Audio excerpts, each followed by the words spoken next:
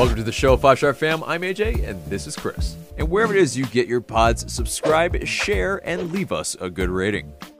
This segment is sponsored by Thinking Man Tavern, a cozy Decatur neighborhood pub. Grab a tasty beverage from a wide variety of selections and a plate of something delicious from the menu. To go, check out Thinking Man Tavern.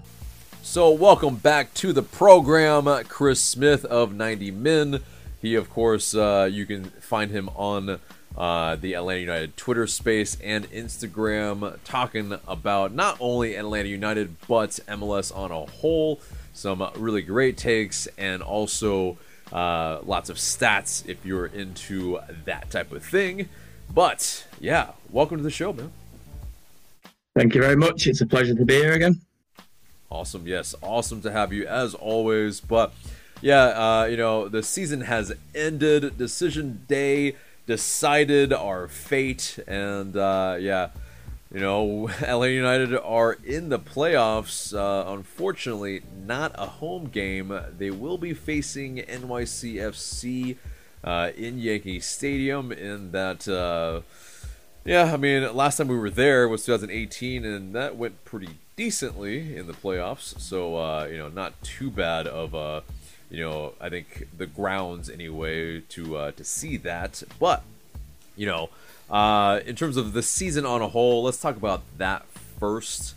I mean, it was definitely an up and down season. You have not only a head coach get fired mid-season, but you have an interim coach that kind of also inspires the team and also the fans, and then a new head coach, permanent head coach, that does do some wonders for us and gets us into the playoffs after it all seemed a little bit grim mid-season.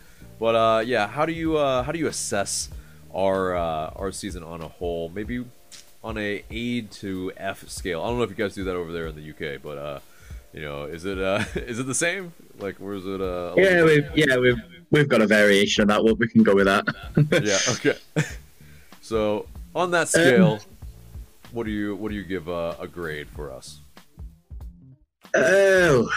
Based on what they were coming into from 2020, which was obviously a disaster and a tough start under Gabriel Ainsa. I think it very much went from potentially being an F to I think you can give it a solid C. Maybe even I might even be a little bit harsh there. A season of two halves, 13 games in, 2 wins, not looking anywhere near a playoff team, obviously, and then Gabriel Ainsa goes and Rob Valentino takes over, Gonzalo Pineda comes in, the points per game nearly doubles.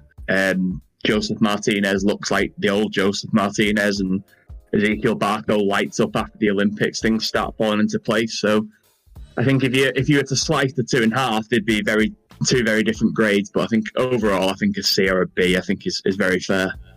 Yeah, I agree. It's somewhere in there. It's like maybe C plus, B minus. Yeah. We underachieved, obviously, in kind of our overarching team goals for the year. Because obviously, I think a lot of us with the talents and with, the head coach for, like, all he was lauded for bringing in, I think, we ultimately underachieved, but we, I think on a whole, we do well enough to, I think at least, kind of, the fan base, I think, will tell you how they feel about the team throughout the season, and especially I think that temperature, especially on social media, it's very apparent, at least in my eyes, because I can see how many people are engaging, how many people are just always kind of following on a regular basis, and it was definitely it got a little grim there in June, and probably before that in May. But it definitely saw an uptick in engagement and people caring, and I think that usually is a good barometer. But I think for Atlanta United on a whole, with our championship ambitions, though, that's the question. Are we on track? do you feel like we have a good foothold within the playoffs to do something? In terms of championship ambitions, you've got to say they're not on track because they don't have a home game at all. And the path that's been laid out in front of them is obviously a tough away game at NYCFC. A good team anyway, but then on a very challenging pitch and a narrow pitch and a tough stadium to go to. But then if you win that, you go into the Supporters' Shield winners in the conference semi-finals. So I don't think you could have asked for a harder draw. So in terms of the championship aspirations, probably not quite on track. But then I don't think that Atlanta United should be scared of anyone at this point. We've already mentioned some of the talent that they've got, but Marcelino Moreno's probably the team's best player throughout the whole of the season.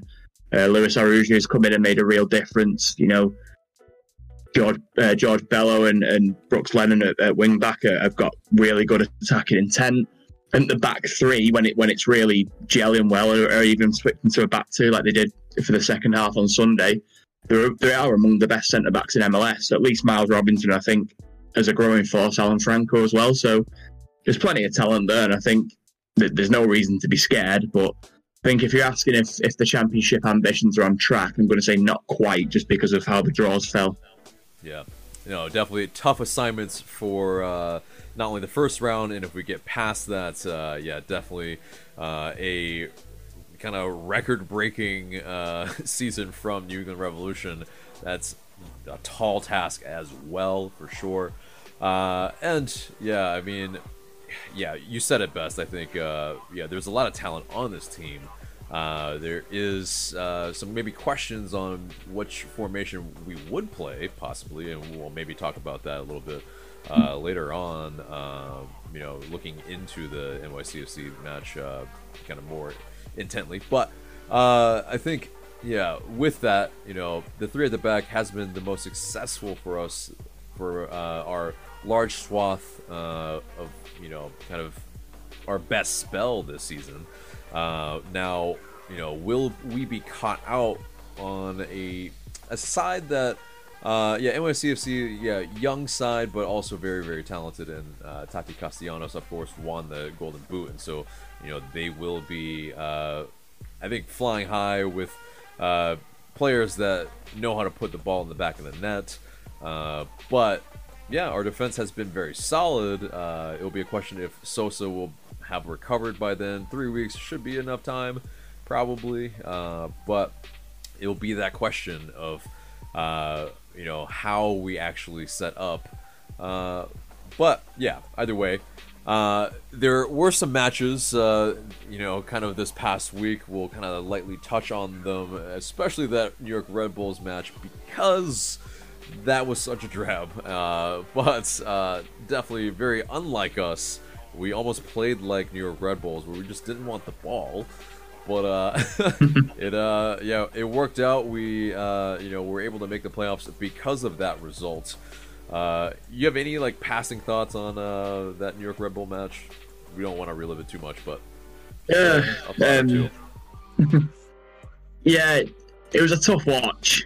Obviously, you never want to see your team just giving up the ball so easily and panicking and sort of showing next to no attacking intent until the final few minutes. But I do think there's been a little bit of an overreaction on just how bad that performance was. They lost a bit of composure on the ball at times, but that Red Bulls press was ferocious. I know Red Bulls are known for it, but I've not seen them go in that hard for a while. And they really went for the throat with that. And it's easy to unbalance an opposition going in that hard and that fast. So it's understandable.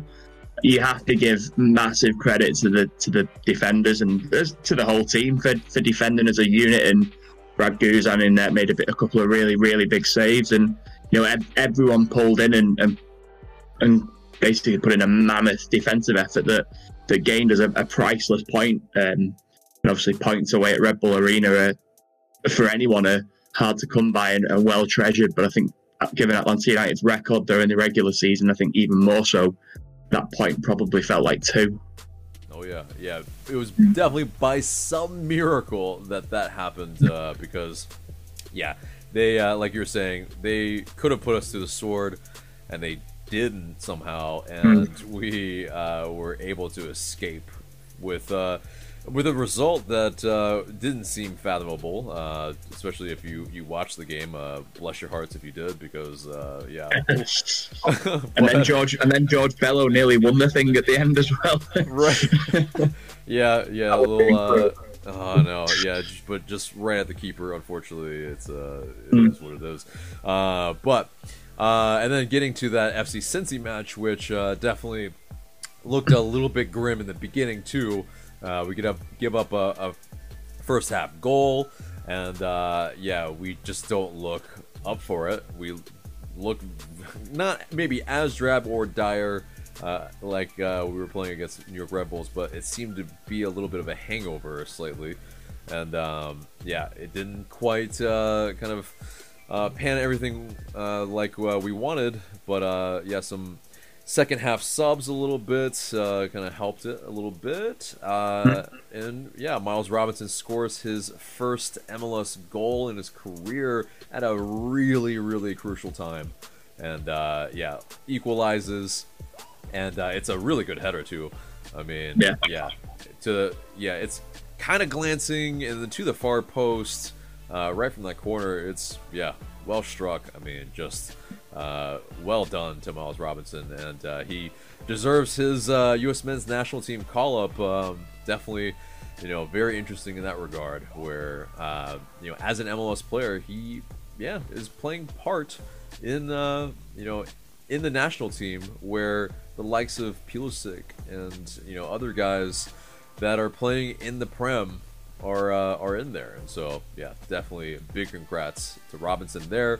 And then let's get to the just a ridiculous golazo from Josef Martinez for the winner.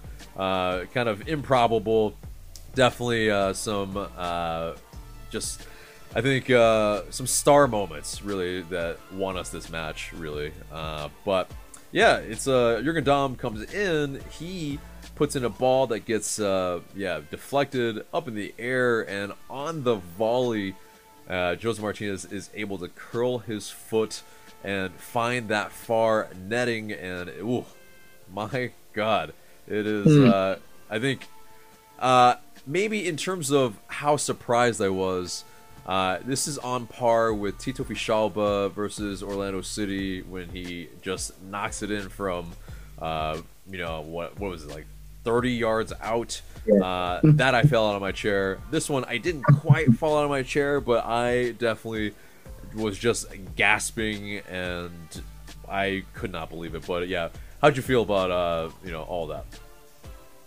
Yeah, I mean, obviously the game itself, big disclaimer, I was actually covering Montreal v Orlando at the same time, so I had half an eye on it. I saw a lot of, in the first half, I saw a lot of Cincinnati having the ball way too much, and I saw a lot of Ezequiel Barco running to dead ends, and that's really all I took from the first half. Was there just seemed to be no energy there, no cohesion or anything. Obviously, the change gets made at half-time, and things seem to very quickly improve. I've read up on the comments after the game and what Gonzalo Pineda said. And obviously, he made the tactical switch, but he also mentioned about changing the team's mentality in the second half, and I do think that's key. You're going away to the bottom of the league on the last game of the season. You're basically in the playoffs anyway, but there's still a bit more to go and play for. But it's so easy just to switch off and think you're done, and I think you'll just roll your way to victory. And clearly that wasn't going to happen. Cincinnati wanted to put on a show for their fans, and they do still have some dangerous players as well. And I just think they needed to be more up for it in second half. I think you saw that. In terms of Miles Robinson, I think I've said it on this show before. I think he's the best centre back in MLS. At the very least, as a one-on-one defender, but I think overall, I think he's the best in MLS, and I don't see him staying beyond this season. So I don't think Brad Guzan's prediction of 100 goals is quite going to come true. But yeah, nice run to get his first, and an important time to get that game back on track. And as you say, a really well taken header. But I think the one that we're all here for is Josef's goal. I won't repeat what I said when I saw it. I actually looked at the screen about 10 seconds before that happened. So luckily I managed to catch it while I was still watching the Orlando game, and some expletives came out, and I started just getting the video of it and sending it to all my friends and saying, look at this, because no one believes me that good things happen in MLS, but Joseph will prove you wrong every single time. So yeah, incredible goal, one of the best I've seen for a very long time, and I think a goal that, at least in MLS, Joseph is one of a very select number of players who can both even think about doing it and then pull it off like that, to get that much power and sweep it into the far corner without looking. It's just pure instinct and pure talent, and just so Joseph. Yeah, we'll get to your Eurosnob friends in a second, but but in terms of Josef Martinez, yeah, like on the celebration, or even just right after he scored the goal, he didn't even look at it like to make sure it went all the way in. He already knew. Like, he knows. It's just it's insane. Just his prowess and the moments of magic that he can conjure up. And so when you have fans that pretty much blast him and say that he's finished, we need to trade him, or we need to transfer him out. I mean, it's insane. I'm just like, no. I mean, he's coming back from an ACL injury. Like, this is him with 12 goals after he came back from an ACL injury. Like, next year is just gonna be gangbusters if he can stay healthy again. And so, well, I saw I think it was Rob Usry from Dirty South Soccer tweeted after the game. It was Josef Martinez. I think it was 1.25 legs, has just been on the fringes of the Golden Boot race. So, God help everybody in the playoffs, and then next year I think he's going to be right up in that mix again. Exactly. He only played 24 games this season, and he got 12 goals. Like that's a return that you'll take every single time. One in every two. But I believe it was 0.7 goals per 90 minutes. I believe, which is either 0.7 or 0.8. All I know is he's in the top 9 in the league because I was actually researching that. He's in the top 9 in the league for goals per 90, which tells you all you need to know. As I say, 1.5 legs, and he's still one of the most lethal strikers in the league. And onto your Euro snob friends. It is like, definitely. I think it's not really even like the defenders could really do anything about that. Because the criticism is always, like that's some shitty defending, and where was that defender? And it's like, like he tracks him. He is close enough to him. He just has so much quality that really the defender couldn't do anything about it. But but anyway, in terms of like not only FC Cincy, like that gets us into the playoffs, like we just mentioned, and into 5th place. But in terms of some news, George Bello, he was as according to Doug Roberson on the AJC, he did talk about how he's attracting interest from Champions League clubs, whether that's Galatasaray or otherwise. But I mean, Robinson and Bello, like these two players that have been either in the U.S. men's national team or otherwise kind of in and out. You said that you thought Robinson would probably not be long for this league, but Bello attracting interest from Champions League sides. How long do you think he's got in MLS before maybe one of those sides does actually come in for an offer, and LA United accepts, because he's 19, he's a guy that's on that fringe, and it's definitely very, very promising so far in his very nascent career. Yeah, I think it's a little bit different. Obviously, there is an age gap that you forget about with Miles and George Bello. I think there's 5 years separating them, which you wouldn't think so, but I don't think Bello's quite ready yet. All the ingredients are there. He can deliver a great ball. He can be solid defensively. He can make the right runs. I just don't think he does any of it consistently enough just yet, which is absolutely fine. He's 19 years old, and it will come with time and experience. But he is a massive talent. Speaking purely from the outside looking in and objectively, my unexpert opinion of what I would do is I'd say another year in MLS would suit him perfectly. Get one more year under his belt, because you've got to remember he sat a year out as well. I believe 2019. So there's a year of his development gone straight away.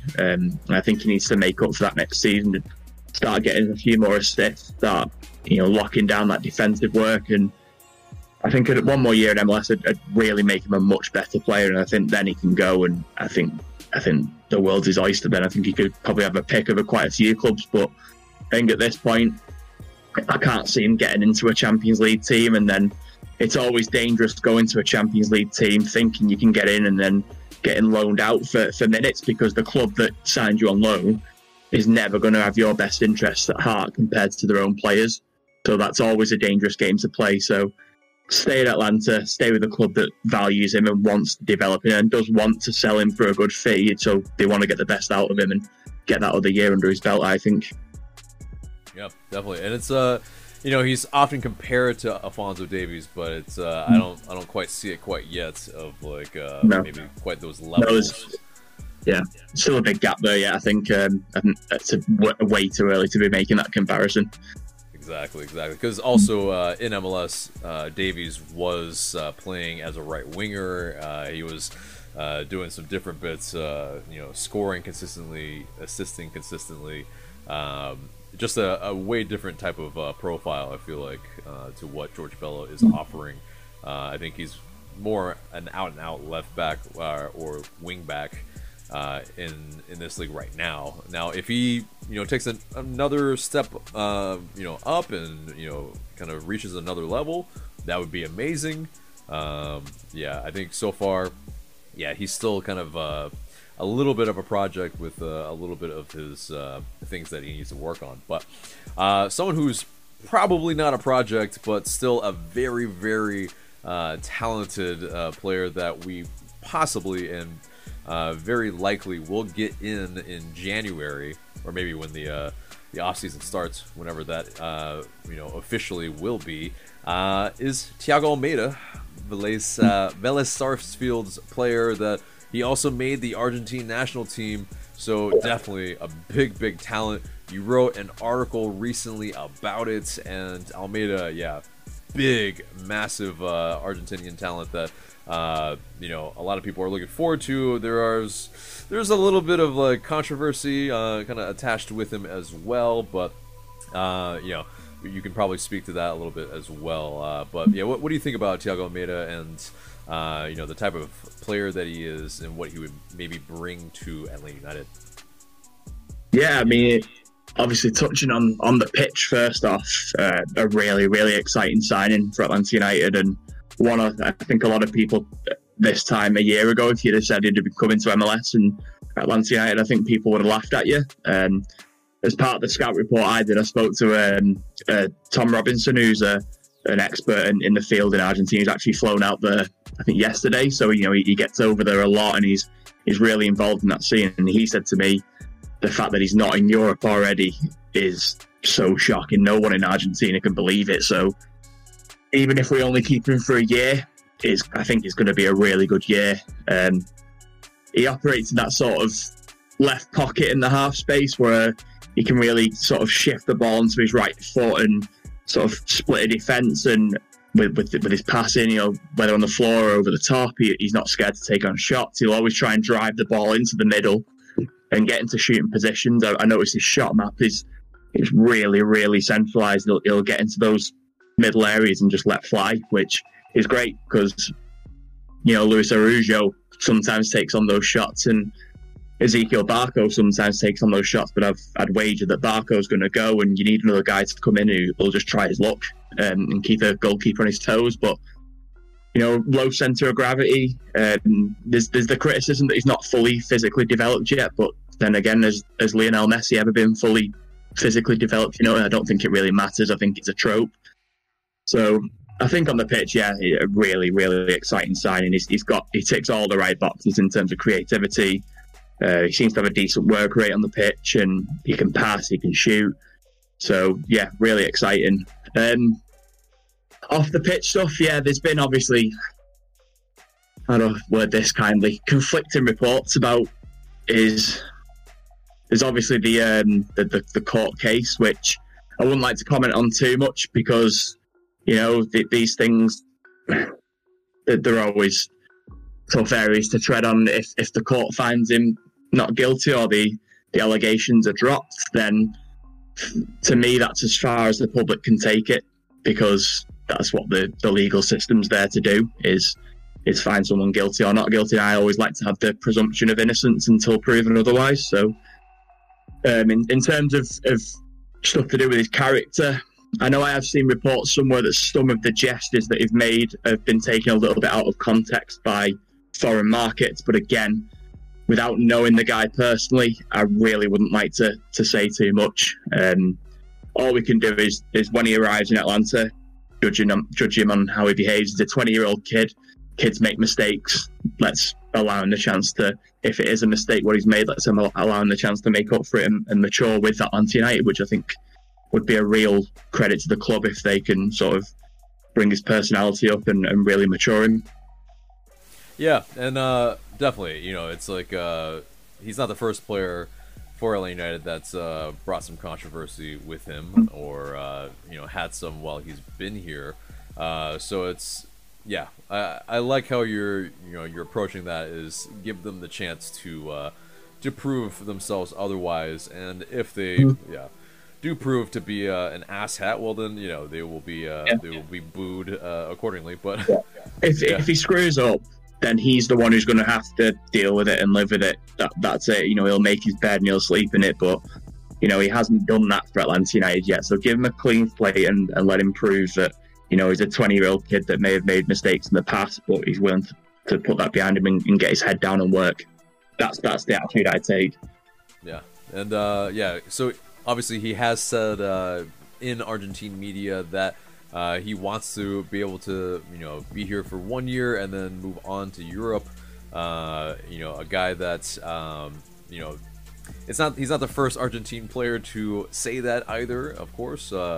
And you know, some get their moves a little quicker or not, but you know, talk about Pity Martinez, of course, and of course Ezequiel Barco is another player that, well, that's the question: is he going to be able to get his move?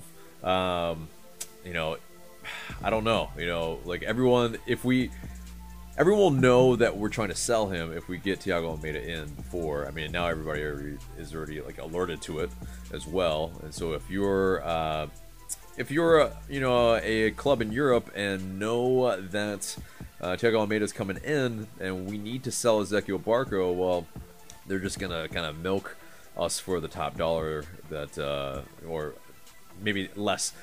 They'll not want to pay as much, rather. And that's going to be a thing where it's like, well, you know, are we willing to kind of eat a little bit of what we paid for on him? You know, it would be, because we paid around 15 million. I don't know if we can get 15 million in from him in this market. That might be a little bit of an ask. And so I could see him maybe 11 or 12 million. But yeah, would that be good business by Atlanta United? Well, it's a loss, isn't it? So it's not necessarily good business. But then again, you look at what have you gained on the pitch, and I know Barco's been incredibly inconsistent, but I think the second half of this season, he's certainly proved what he's capable of. And you know, without him, we don't make the playoffs this year, and who knows what he could do in the playoffs as well. So yeah, I think it's the best of a bad situation. I think if Atlanta United can get 11 or 12 million for him, then I think you take that and run and just use it as credit in the bank. You know, you've brought a guy up from Argentina. He took a while to adjust, but you did manage to develop him in the end. You know, you stuck with him and you did draw that top class player out of him. That will count for something in terms of clubs shopping at Atlanta United, and also players who want to come up and follow that path. They'll see that, you know, Miguel Almiron's gone, Barco got his move, they stuck with him. They didn't just throw him by the wayside. They stuck with him and got the best out of him. That speaks volumes. In terms of the actual, the fee being lowered because clubs know we need to sell, that's just an unfortunate byproduct of MLS's roster rules, which, on the one hand, it makes it the entertaining league that we all love to watch because there's parity and, Colorado Rapids, lowest spenders in the league, and they finished top of the West. And all the big spenders, a lot of them have missed out. It's just a byproduct of the league, unfortunately, but it is what it is. Everyone's in the same boat. But I think when it comes to Thiago Almada, I think, it's going to be 1 year. But he's signed a long-term contract, so I don't think that's going to, the fact that clubs know that he wants to go, I don't think that necessarily means that Atlanta United want to sell. If the clubs don't come in or they don't come in with the right offer, they'll keep him. He's on a long-term contract. Pay what he's worth, or don't get him. So I don't think when we're talking this time next year, I don't think we'll be too worried about the fee that we'll get for him. Yeah, and those are great points. Another question would be, how does he fit in the team with a Marcelino Moreno that kind of plays in similar positions, especially driving at a defense from that left side into central areas? It's definitely going to be interesting how they will fit together because, Pity Martinez and Ezequiel Barco didn't quite gel when they were together, often ended up in the same, almost even running into each other. And so hopefully that is not the case, if it were for Almada and Moreno. But moving on from all that, you also wrote an article about Darwin Mateos, Atlanta United 2 player who is now training with the first team, and maybe with an eye on making that first team next year. Kind of speak on Mateos and what's going on there. Yeah, so basically a lot of Atlanta United 2 players have been let go on vacation. They didn't make the playoffs in USL, so their season's over. But what I've been told, I've been informed that he's stuck around and he's been told to stay and train with Gonzalo Pineda until the playoffs start, basically, and then he can go. It's when he first came into the club, Gabriel Ainsa moved heaven and earth to make sure that they got him because he really liked him as a talent, and he made sure that he trained with the first team as much as possible. So he's been valued in the club from the start. He just needed time to adjust. He's a teenager that's moved countries, and he's quite a shy character from what I've seen and what I've heard about him, what I've been told. I've been trying to get him on for an interview for a while, but he's very, very shy. So. So he's been valued in second half, similar to Barco, obviously, at the USL level, where first half of the season it just wasn't quite clicking. He couldn't quite get adjusted, but then the second half of the season he's blown up and he's scored a few goals, he's got a few assists, and sort of he's put together a bit of an impressive highlights reel as well. But from what I'm told, it could, and keyword could, be the start of a process that sees him come into the first team next season and start being maybe an impact player from the bench. Whether he's ready or not, again, the same worry with Mateus is the same one with Thiago Almada, is he physically ready for that level? But again, if he's got the talent, the guy can just walk past defenders, no problem. He can finish, he's really composed in front of goal.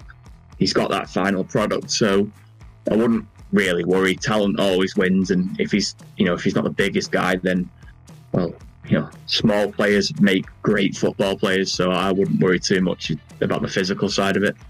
Yeah, and definitely, talented players on the bench or getting looks in the multiple competitions that we'll be in, I think will be a very, very good thing, regardless, always. Well, with Darwin Mateus as well, he's going to be really hungry as well, because obviously he's moved countries. He's not come over here, or over to you, should I say, but to sit in USL for 4 or 5 years, or to be a bench warmer. He's going to be really hungry to make an impression, and his wages are low compared to some of the other options that Atlanta United have got. So if he plays 20 games for the first team next season and scores a couple of goals and gets a couple of assists, that's great value, and it's great for him. So he's going to be really hungry for it.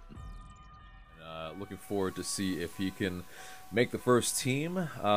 Something that has been out there in terms of not only Doug Roberson, but Gleyber Cardenas kind of mentioning about Carlos Bocanegra, and if he will get an extension. Basically, Darren Eales talked about how he's basically spoken well about Carlos Bocanegra, but was a little bit mum about if there would be an extension or not. But I think the interesting conversation is, will he, and does he deserve plaudits for the turnaround that Atlanta United had? Because, well, there is that bit of people were ragging on him about the level of talent that was brought in, and it seems like they have come good. And at the end of the day, most of the criticism that's left would be how he's handled the relationships with his players, that either outgoing or keeping them. It's kind of been one of the knocks on Carlos Bocanegra. But first off, do you think he deserves an extension? Well, that's the $1 million question, isn't it? Well, I mean, if you're breaking down the players that he's brought in, obviously Pity Martinez didn't work out, but then he's found Marcelino Moreno, and he's been fantastic this season. Like, as I say, Atlanta United's MVP, definitely.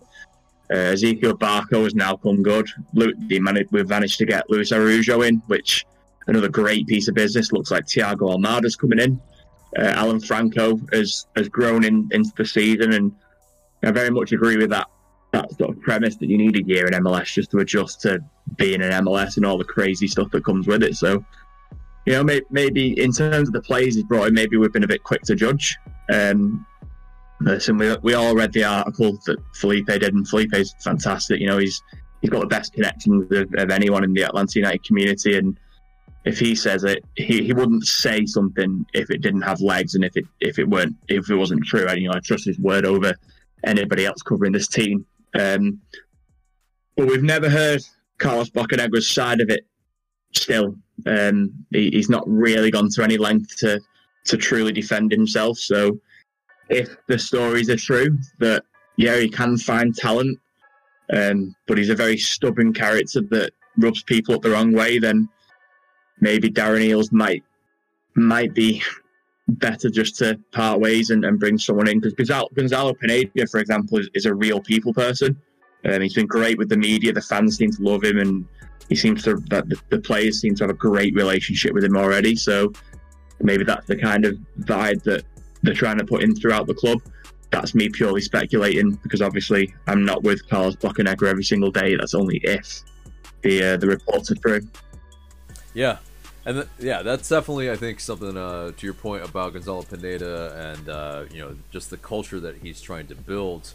It doesn't seem like there's very much of a culture that Carlos Bocanegra has built whatsoever. It's just kind of, he's there, he calls the shots, he maybe has rubbed some former head coaches the wrong way, or possibly undermined them in a way. But in that sense, I mean, does he deserve those plaudits for the turnaround for LA United? Because he was part of the decision making to let go of Heinze. I think if you're going to beat him with the stick of things going wrong, then I think if things go right, you have to give him credit. Credit to him for realising maybe that Gabriel Heinze was the wrong hire, getting rid of him so quickly and bringing in a guy who's much more of, like you say, a people person who's galvanised the club. If you're going to sort of put him under such a harsh light, you have to give the guy credit the other way around. Some of the signings, as I say, we've picked up this season of Santiago Sosa is another one, for example, who I think has been really promising. So I do think on balance there are more positives than negatives. I think he's got more right than he has wrong. I mean, won MLS Cup, for God's sake. Do you know what I mean? So there's between 2 years, there's three or four trophies in the bank. So if you count the Eastern Conference as a trophy as well, so there's plenty there to celebrate. Yeah, And yeah, I think as I say, yeah, if you're gonna criticize him one way, then at least give him credit when he gets it right. right. And so maybe he just needs some, maybe management classes, a little bit of some coaching, seminars on basically how to, build a work culture and finesse his game a little bit about dealing with contracts with players, extensions, whichever may have you, so that even just the players that are outgoing, they don't feel like in their maybe if there were exit interviews that they want to trash Carlos Bocanegra, but it's definitely one of those things where we're not privy to every little bit, but there's a lot of hearsay, and whether that's true or not, I mean, it starts to, I think, where there's some smoke, there could be some fire, and so definitely there's something that needs to at least be considered, at least with Carlos Bocanegra in an extension. But moving on finally to NYCFC, and we spoke a little bit about it on the top of the show. I mean, this won't be like a preview per se, but just how we feel we will fare in that matchup. And if, Chris, you feel like we can get past NYCFC? Yeah, of course we can. Very different team, but we've done it before in the playoffs. Yeah. Tati Castellanos, obviously the Golden Boot winner. He's not the most efficient striker in MLS, but he's definitely the most hard-working, and he is a serious talent. Maxi Morales has had a great season. I thought he would be done last season, but he's been great again this season. He's really raised his level. Obviously, Sean Johnson in net, Keaton Parks, James Sands, Jesus Medina has been improved this season. So a lot of talent there, and a tough pitch to play on. It's so narrow that it'll be interesting to see how Gonzalo Pineda lines up, because even if you try and use wing backs to give you some width on that pitch, you're still not really getting any width anyway. So it'll be interesting to see how much he maybe tries to beef up the middle of the midfield and make sure we dominate the ball there. So they're all decisions for Pineda and his far superior tactical brain to make. But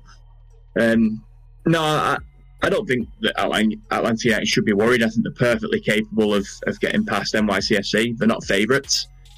But, with Joseph in the form that he's in, and with Ezekiel Barco and Araujo, and obviously Marcelino Moreno will be back as well, there's enough talent there to get it done. I'll say 2-1 win to Atlanta United at this very early stage without knowing any of the team moves yet.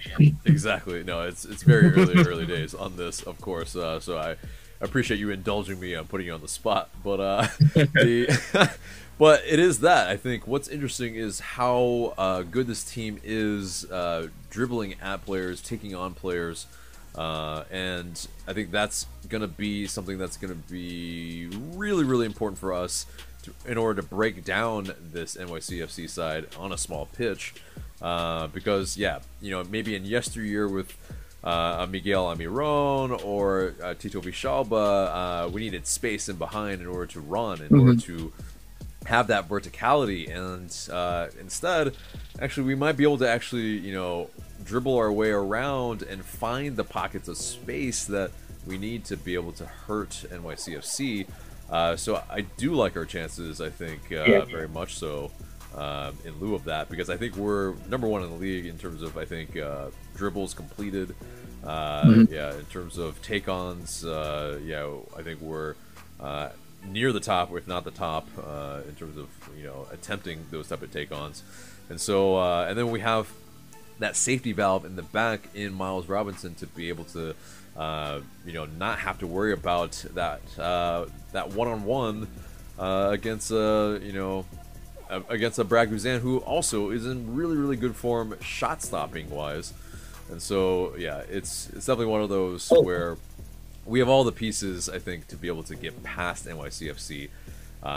So I would say I think 2-1 is a very good scoreline.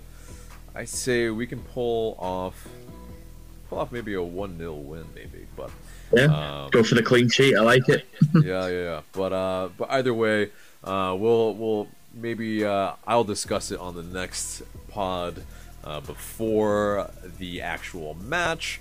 It will be on November 21st at 3 p.m. on ABC, and so that will be some prime time on a Sunday, going against the American football, the eggshell football. So that will be, I think, pretty. I think that bodes well in what they're thinking anyway. That it can do if they're matching it up against the likes of that type of thing. So I think hopefully there will be a lot of eyeballs and that we can pull it off and kind of give NFL a run for their money. But either way, that pretty much is the show. I mean, guys, thank you so much for watching, for everything. But Chris, let us know where the good people can find you on the internet. Yeah, on Twitter at CJSmith91. Probably tweet way too much nowadays, but you can get all my takes there. And then on Instagram at Chris_Smith_MLS.